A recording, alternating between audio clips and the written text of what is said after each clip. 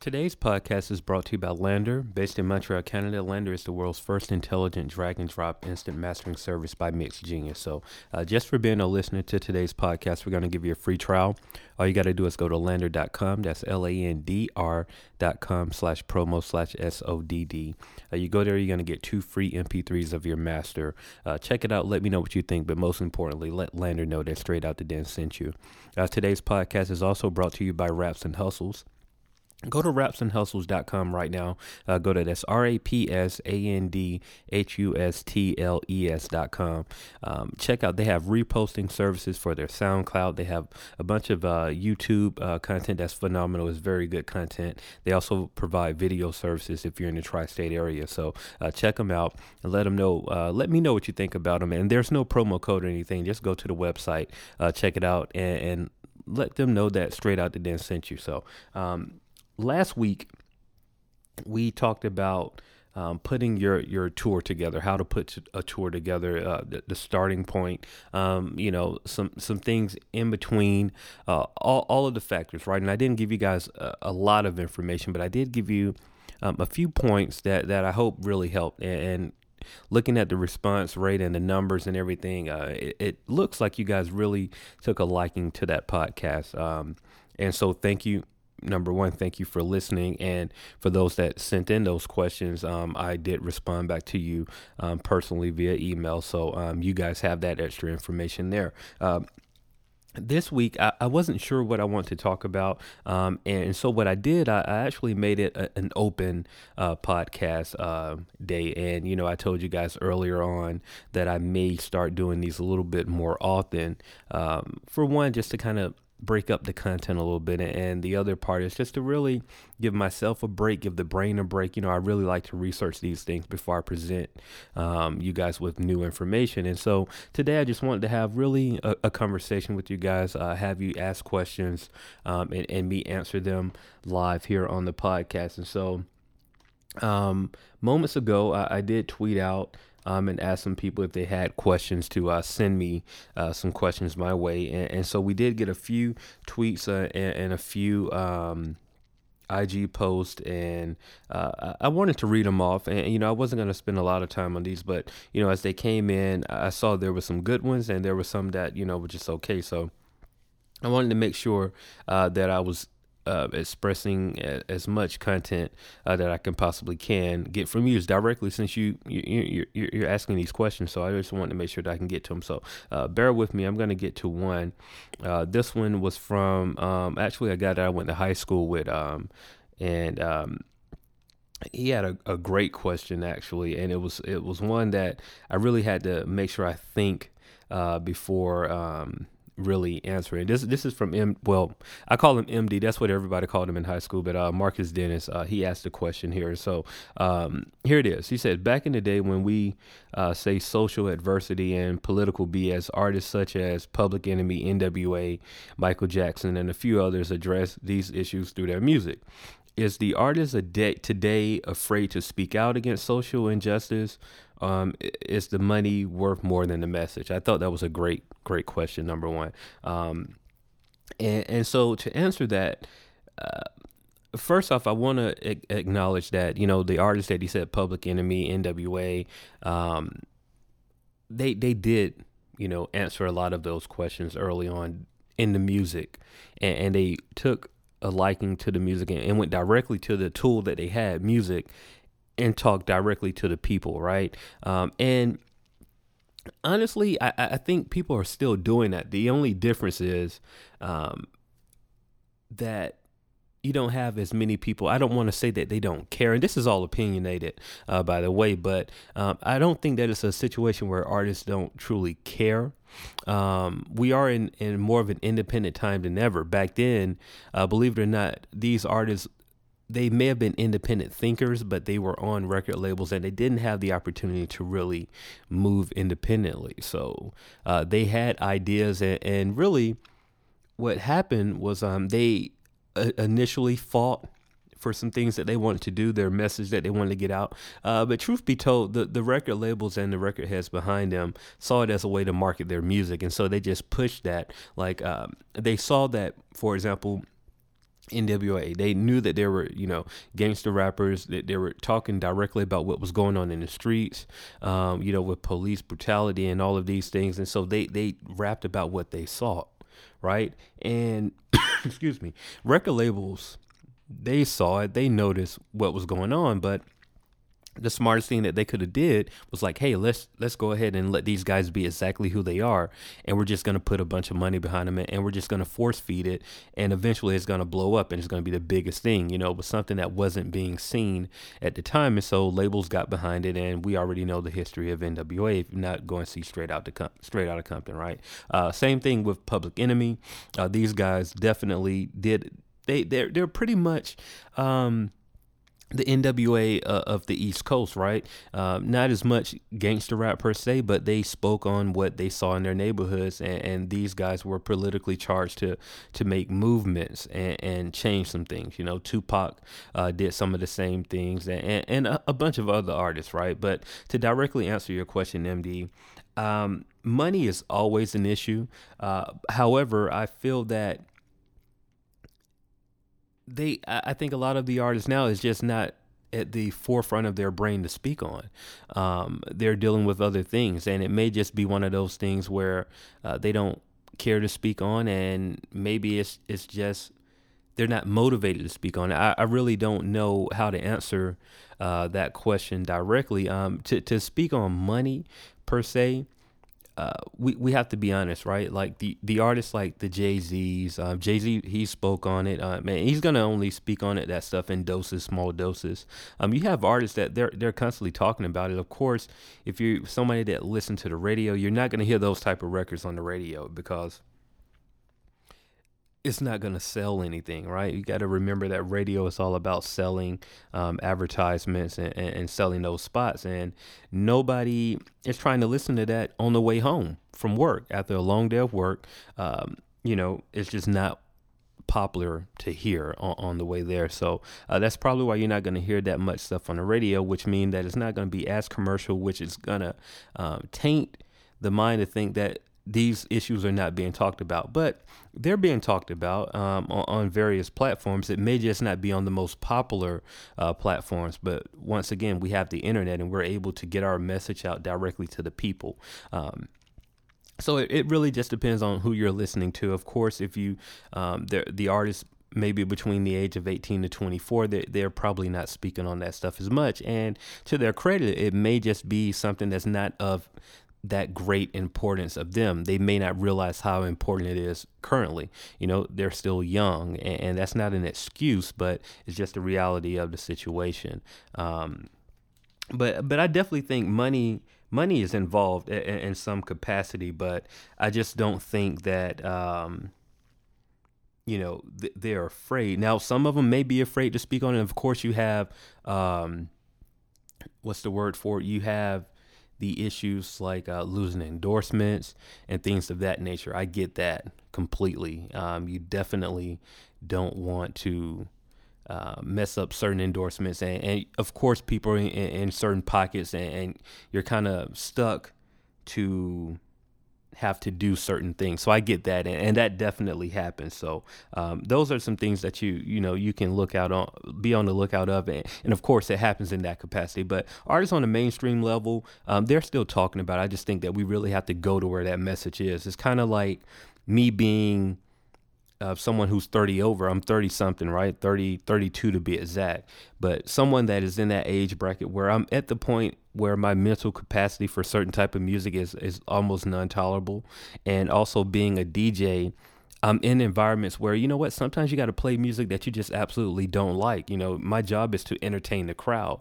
And if the crowd loves something, then who am I to just not give the crowd what they want? Now I can give them some balance. I can go and give them some 21 Savage and then bounce it out with a little Dilla if I figure out how to do it the right way. But at the end of the day, these people want to be entertained, and what better way to entertain them is me being the controller of that music. So it's all about how you do it. It's balanced at the end of the day. So just remembering that sometimes you're just not gonna get what you want on the radio, and it's the same way you're not gonna get what you want on the internet. You have to bounce around and look for it. And I say all that to say that these rappers and artists, they are speaking on it, but you just may have to dig a little bit deeper than what we had to do early on. You know, that was the popular thing to do. NWA made it popular to speak about gangster rap and things that are going on in their neighborhoods. They made that popular. And so when that's the popular thing to do, labels will get behind that, and that will come to the forefront. And truthfully told, it's gonna happen at some point. You look at the rappers right now that are winning on a successful level as far as album sales. You look at the Kendricks and the Coles. All of these guys are, and even Drake. You know, all of these guys are lyricists to the core. So if you're looking at what they're doing, eventually you're gonna see a pendulum shift in music, and the music that will be promoted more will be more positive music. It's only bound to happen. Everything is cyclical, you know what I mean? And so you will start to see that shift, and you've seen it so far, but you just have to know that some artists don't care about getting on the radio, and as long as they don't care about getting on the radio, they're going to continue to make music that's for them and for the people, and that will happen. So you'll just have to wait it out, to be honest with you. You have to wait it out to see when that's going to happen. But that was a great question, by the way. Absolutely love that question. Okay, and so here's the other thing. Another question by Jay Coop. Yeah, let's see here.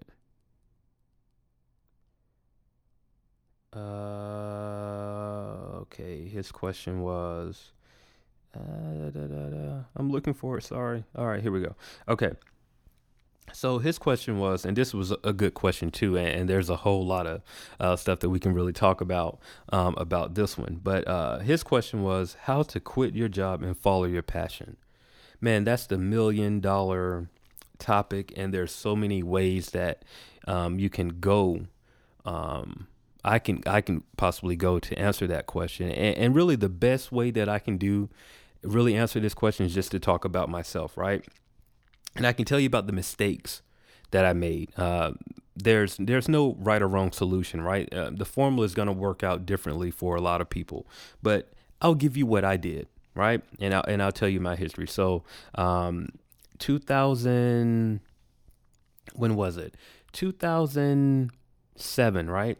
I'll never forget the date when this happened, but 2007 was the time period when I realized, like, you know what, I had been in music for quite some time, and I've had been watching a lot of my peers, the things that they were doing. I had been taking those notes and figuring out what I wanted to do, taking away some things that they were doing and writing it down for myself, and just being really a fly on the wall. I've had the opportunity to do internships at a couple of labels. I was at DTP at one time, and I was at Purple Ribbon at another time, and another time I was just really watching my homie Ace Harris and Motown, just being able to watch what they were doing when they were working in the studios, and just really sitting back, being a fly on the wall and being just observant, right? So I had that time, and so around 2007. Excuse me, I had this great plan, right?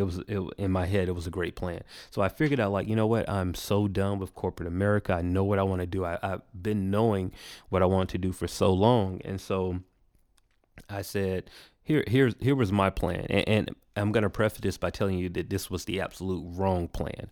I was in corporate America at the time, and I was working at a company that will remain nameless just for the sake of this story. I don't want to ruffle any feathers or anything like that, but I was working with a company. We were selling components, right? We were selling like don't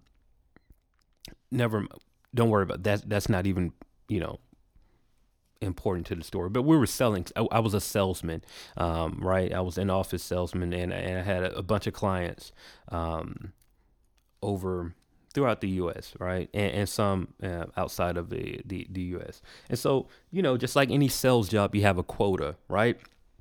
And so I found out, I knew that I had to hit a certain quota. If I didn't hit a quota for a certain period of time, I would eventually get fired. So my goal was, hey, I want to get released from my job, these are the terms that I had in my head, me not even doing a lick of research.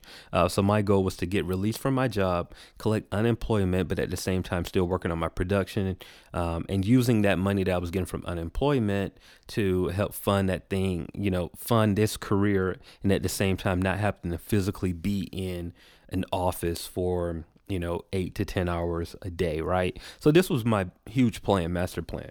Little did I know that in Georgia, it's an at will, state, and meaning that they can fire you for whatever reason, right? And so it wasn't that I was trying to, miss my quota. I just truth be told, I just wasn't working as hard as that they were used to me working, right? I was somebody that was always hitting quotas and always making huge bonuses and all of these things. And then I kind of just slacked off, right? And this was all on purpose. This was, a big mistake by me. I learned from it. But this is what I did. I slacked off. And my goal was to, like I said, I wanted to get released from that contract so I can go and file unemployment and have, my time freed up. And so, long story short, I was released from my contract, but Georgia was in that will state. So all they did was just write in like, hey, Justin didn't reach his quota for X amount of months in a row, right? I think it was like 2 months, something like that.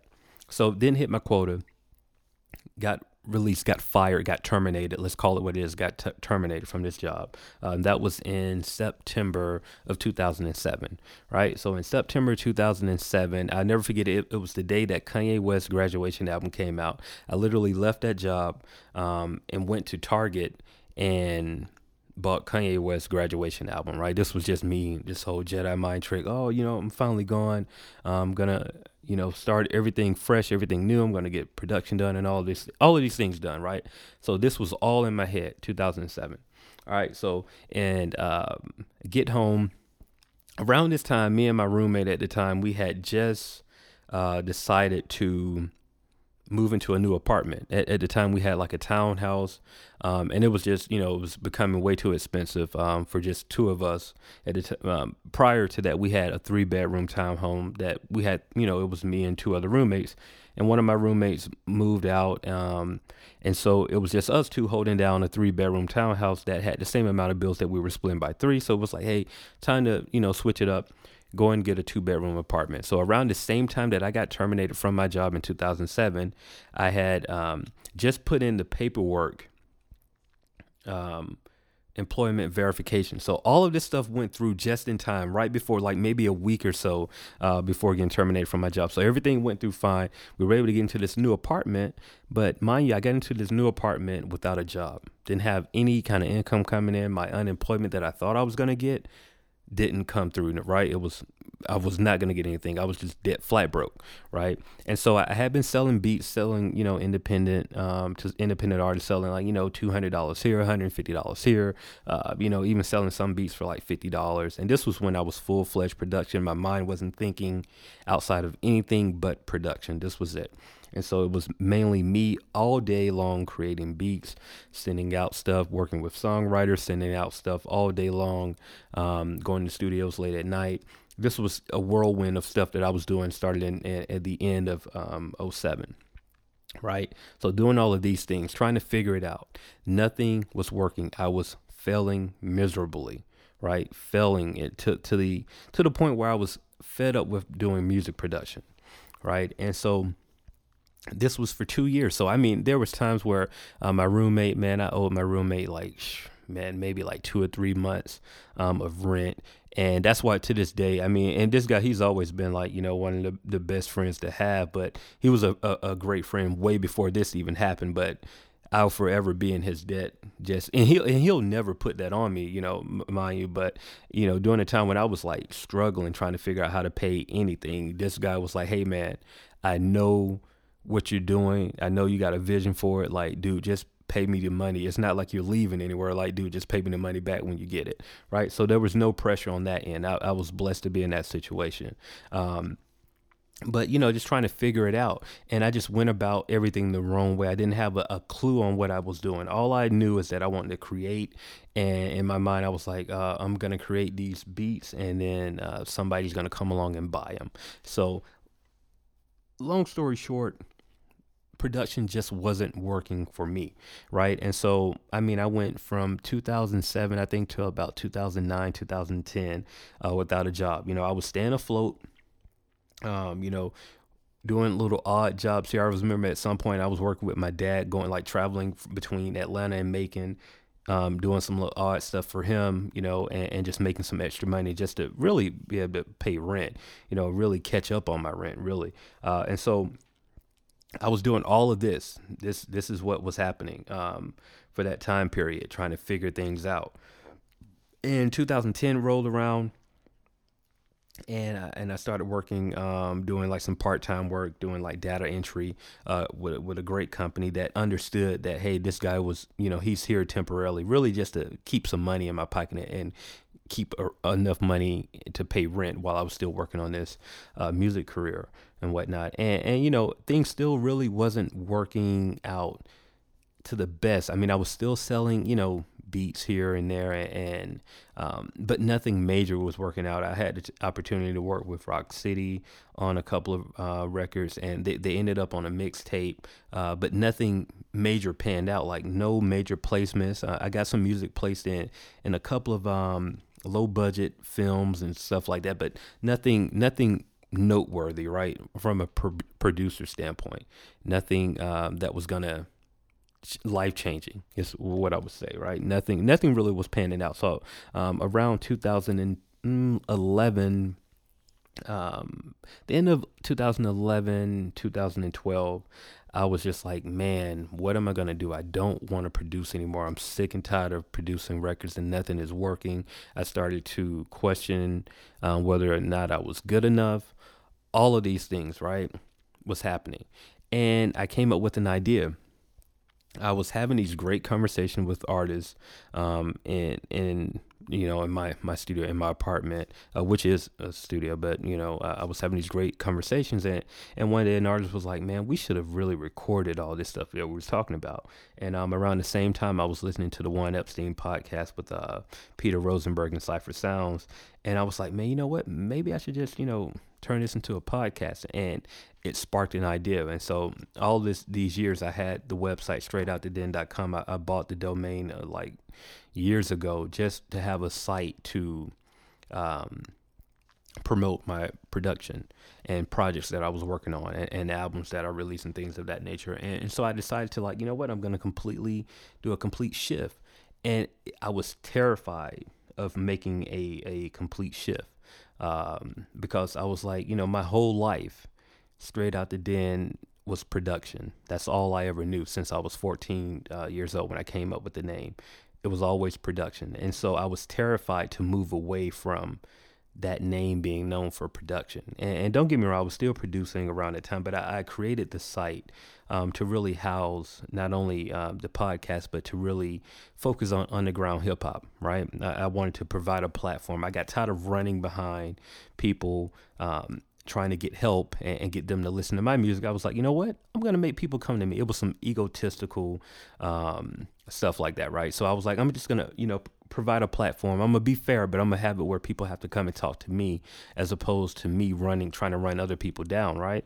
And so I did my research. I studied blogs. I mean, I studied them day and night. I looked at the blogs that I was looking at the time. It was like 2 or 3 of my favorite blogs at the time, and it was Two Dope Boys.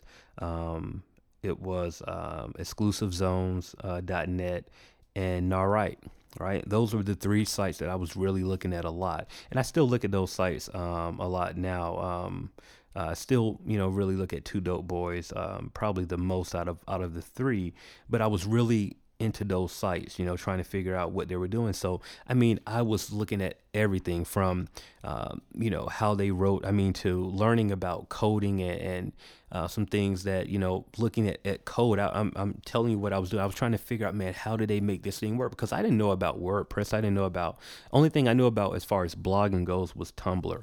But I didn't know about WordPress. I didn't know about Blogger. I didn't know about any of those things, right? So I did have a little sense of coding, and so I knew how to view the source page and kind of look at stuff and kind of figure out, and really this was all trial and error, and so I was trying to figure this out, and eventually I did, I figured it out, and I also figured out a new model, and it's a model that I can't really give away.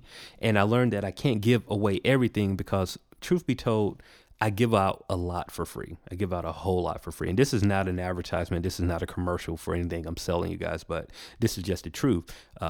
The one way, and this really goes back to answer Coop's question, because I know I kind of went all around the world with this, but I did all this to kind of lead you guys to this, like how to quit your job and follow your passion.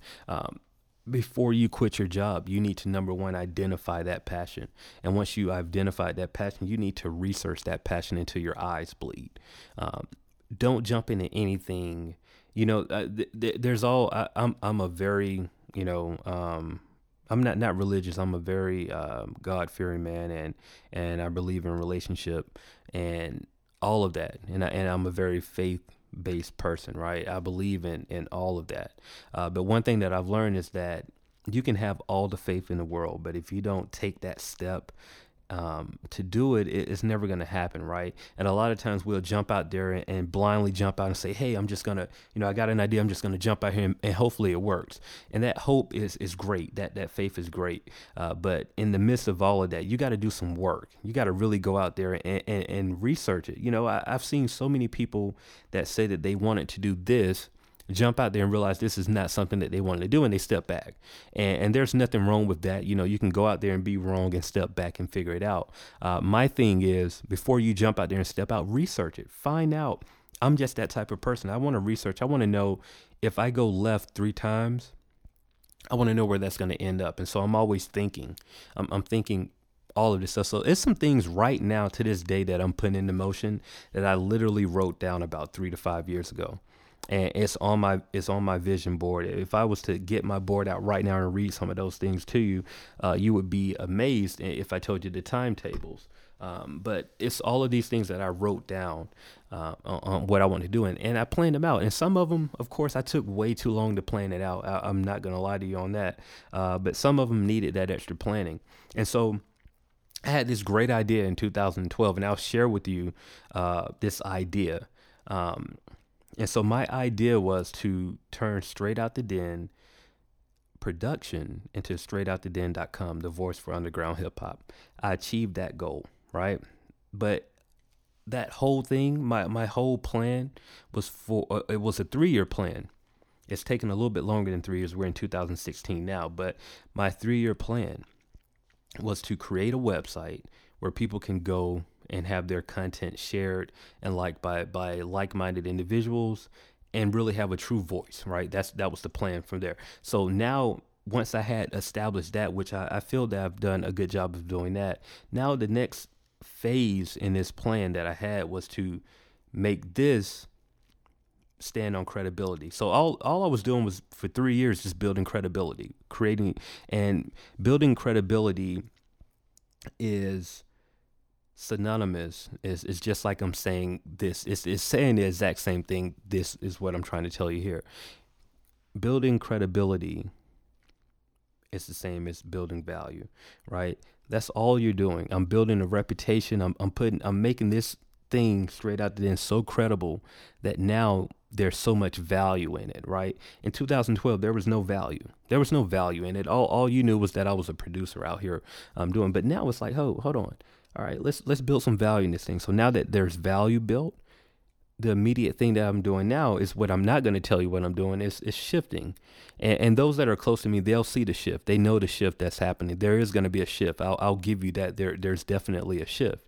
But in the midst of building this value, now I have some solid foundation to stand on to do a shift. And so those that are close around me that know about production, the production never went away. I was producing through the midst of all of that. But now I went and changed the production. So it's no longer jgood or straightouttheden.com for producing.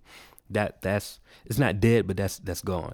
So I created a new moniker. It's Last Name Good for production, right? For production and DJing. Here, this is a whole nother entity. So I built value on one end, built value and credibility here. Now I can branch off of that. Now at the end of the day, you're going to see Last Name Good and you're going to think Straight Out the Den. You're going to think that for a while, but eventually that's going to kind of shift away, because truth be told, In 2012, Straight Out the Den was about production. That's what everybody knew Straight Out the Den to be. In 2016, Straight Out the Den is a podcast. It is a platform for underground hip hop artists. That's what it is now. There's no way around that for me, right? That's exactly what this is now. So nobody knows about production when it comes to Straight Out the Den. And I remember the day that it clicked in my mind. It was mind-boggling for me to even think that something that I wrote Straight Out the Den on paper when I was 14 years old. Now, for you guys that don't know, I'm 32 now, right? So we're talking 18 years, right? I was in the ninth grade it was ninth grade summer, so I was probably headed to 10th grade when I wrote that down, right? Straight Out the Den. I wrote it on paper and I kept writing it down because I was trying to figure out how did I want to spell it. And I spelled it so hip hop. And to this day, I wish I never would have spelled it that way, but it is what it is, right?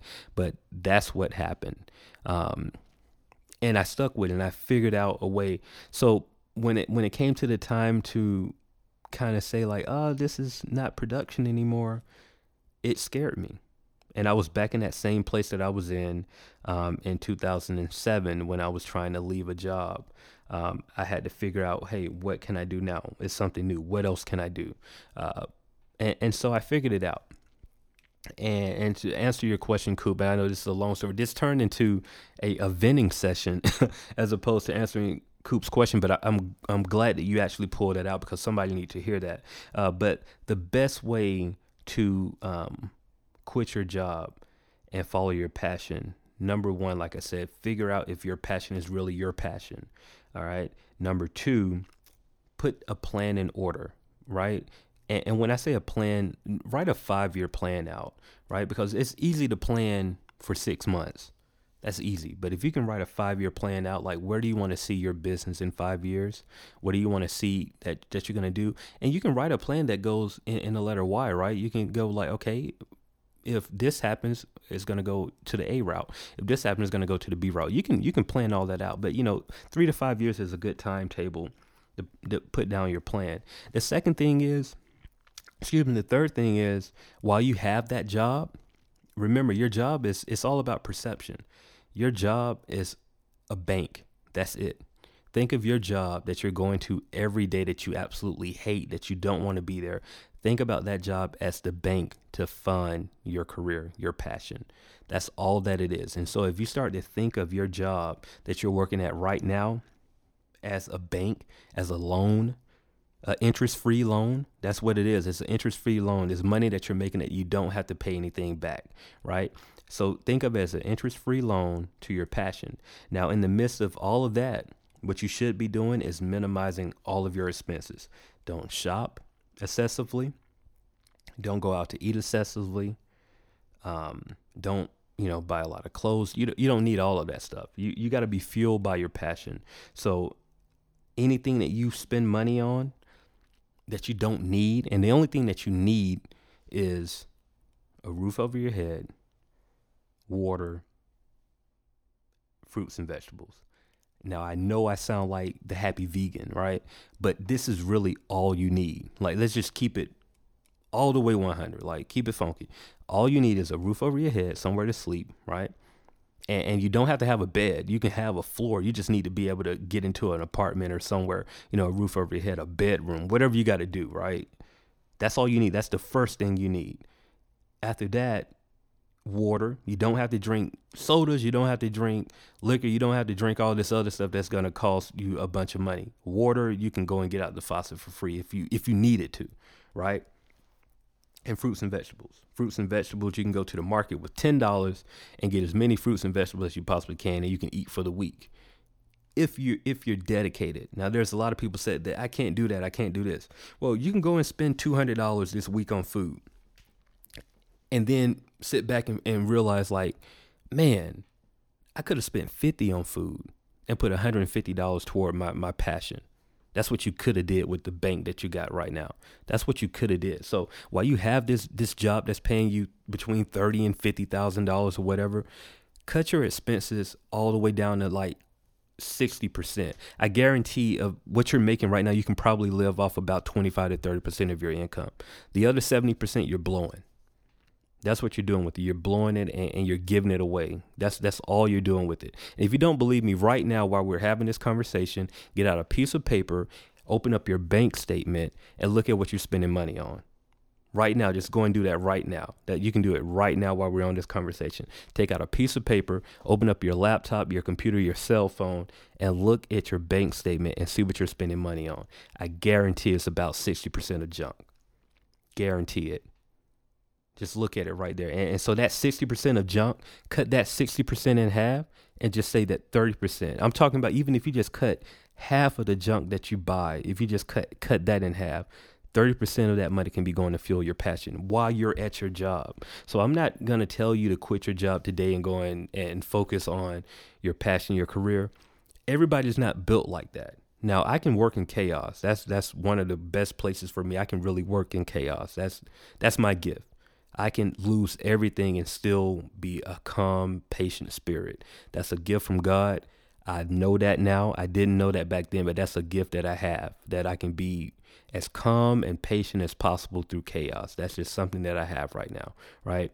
I can do that. I'm wired that way. Everybody else is not wired that way. The average person is going to need their job. They're going to need some consistent income. So while you have that consistent income coming in, save as much money as possible.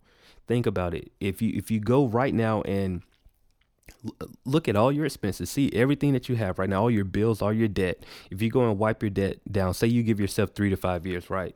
And it's 3 to 5 years working that job that you don't want. If you wipe all your debts clean, right? So say you wipe your debts clean in 2 years on that job, right? All right. So in 2 years, you're debt free, meaning guess what? You don't owe anybody nothing. That means the only thing that you're paying is utilities and either your mortgage or your rent. That's it. You don't owe anybody. You're not paying a credit card company. You're not paying for your car. You're not paying for all this extra stuff that you don't really need. The only thing that you're paying is your living expenses and your utilities, and you're buying food, right? That's it. Is it going to be hard? Yes. It's going to be tough. It's going to be some trying moments. You're going to want to go out with the homies. You can't. You want to go out and go on a date if you're single. You may not be able to date, or you may have to get creative and go to the park or go to a festival in the park and eat free samples. Be creative, man. I'm telling you, it worked. It worked for me and my wife. We go to festivals all the time now. We get free samples and we get exercise and all this at the same time. And we found a way for it to work. But it can work. You just got to be willing to work. And that's the problem. A lot of people don't want to go in and put in the work. They just want to, they're going to wait. They want to wait for something to happen. It's not going to happen if you wait. You got to go and get it if you really want it, right? So just do that. Cut your stuff in half. Like, just think about it. If you take 3 to 5 years, pay off all your debt, everything. I'm talking the only thing you need to be paying on a regular basis is utilities and either your rent or your mortgage, right? And if you own your house, and you're able to pay off your house, then hey, that's even better, right? But that's the only things that you should be focusing on. Student loan debt, work hard to get that student loan debt knocked out, right? Before I got married, I had I believe it was maybe a 520 credit score, something stupid. I got married in 2009, right? So mind you, I got married in 2012. I'm sorry. I met my wife in 2009. Sorry about that. But I got, so those 2 years in 2009, from getting fired from my job to meeting my wife was like one of the most darkest periods in my life I had. All kind of crazy stuff going on. It was me, literally, I would be around women just to get a meal. Like, it was that bad. I was that flat broke. I would literally go and spend a night at a chick house just so I can eat that night. Like, it was like that bad, right? And I didn't want to be in my apartment because I owed my roommate crazy amount of rent.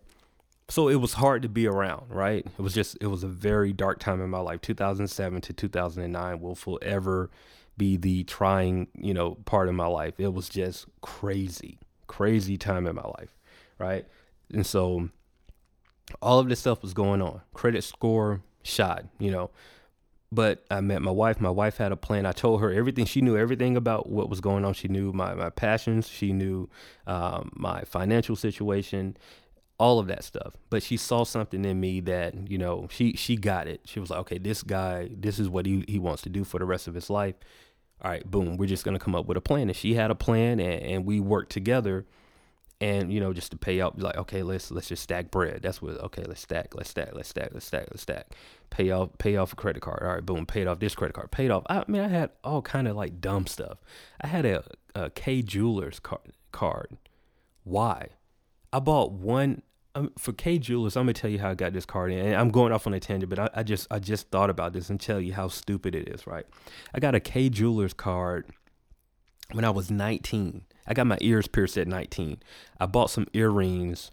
I actually bought those earrings before I even had my ears pierced. I knew I was going to get my ears pierced, and I saw some earrings. They were on sale. I thought they were on sale. I used a credit card to get, one of their department cards to get, and then it wasn't even K's. It was Hellsberg. That's what it was. And so I went there to get these earrings. I think the earrings were like $100 or something. It wasn't even a lot. Swiped it on the card. Of course, that $100 turned into about $250, something stupid, because I was paying $15 a month on it. Yeah, I just paid $15 a month, and every month my $15 was basically just paying the interest, and so my balance never went down. That's the story right there. Right, that's how you get a 5-something credit score. Like, now my credit score is almost 800 now. We've repaired it, paid off everything. I only have like a little bit of student loan left to get out the way, and then I'll be good to go, right? But this is somebody who was like almost maybe close to $30,000 in debt in 2009, 2010, something like that. And it took about 5 years to get out of that. And that was with minimum money, not really a whole lot of money. This is just being smart and progressive with the income that we had. And so I say all that to say that you can do all of the stuff that I was able to do. You just got to really work really hard at it. You don't need a new car. I drive a 2001 Ford Taurus. Absolutely love that car. I pull up looking like I work for the government, like I'm an FBI agent or something, right? That's the kind of car that I drive, and I drive that car on purpose. It's paid for. I don't owe anything on it. Whenever something breaks on it, which now is starting to be very expensive now, because the car, when something breaks on it, is something major, right? But I just go and get it fixed. Boom. Don't have to worry about paying a car note, nothing like that, right? But I drive that car on purpose. Like, could I go out and get another car? Yeah, absolutely. But why? Is pointless. It's only going to be for show, right? You're only going to see me when I'm driving in it. So it means nothing. It's literally a point A to point B. I don't have to look great driving in, whatever. Do I want a new car? Absolutely. I'm tired of driving that thing. I love that car, but I'm tired of driving it, but I don't need it. And so I drive that car so I can continue to stack bread right now, right? And knowing that I can fuel my passion with that. So every little dollar that I get, pay off the debt, and then we recycle some of the savings. And so it's all about that. You can do it. So Coop, thank you for bringing that question to the table, because it brought out something in me. So thank you for that. But in a nutshell, to really recap Coop's question, how do you quit your job and fuel your passion? Number 1, identify your passion. Make sure that that's your passion. Number 2, research. Do as much research as you possibly can. Number 3, save as much money as you can. Remember that job that you have right now is your bank to fuel your passion, right? It's the bank, it's the loan to fund it. So remember that right now. Don't look at your job as that job that you hate. Look at it as actual loan, interest free, to fund your passion, right? And so once you have all of those things in place, imagine a life with no debt. You don't have any debt. You don't owe anybody anything, and you have about $5,000 to $6,000 saved for your business, right? It's that much easier to walk away when you have money set. You have no debt. The only thing you're paying is your utilities and everything, and your house note, whether that's rent or mortgage. you already have that set. So your expenses go from spending, you're trying to figure out how to come up with $3,000 a month to you're only coming up with, 1,500 or whatever the case may be. But you're trying to come up with $1,500 a month now. And now $1,500 a month, that's roughly maybe 400 and some odd dollars a week. You break that down. Now you're only looking at about, I can't do the math real quick. I have a brain fart. Maybe 80 bucks or something like that. Or 70, 60. Here we go. You get it. $60 a day, right? So now it boils down that you're trying to get $60 a day. And now that's easy, right? You know what you got to do to get to $60 a day just to pay off those expenses. Now, mind you, you still got about 6,000 or 7,000 here in the bank as emergency funds, right? And so it can happen. You gotta work hard at it, right? And you got to know that you're in a marathon. This is not a sprint. You got to work hard and you got to keep going. The day that you quit is the day that you fail.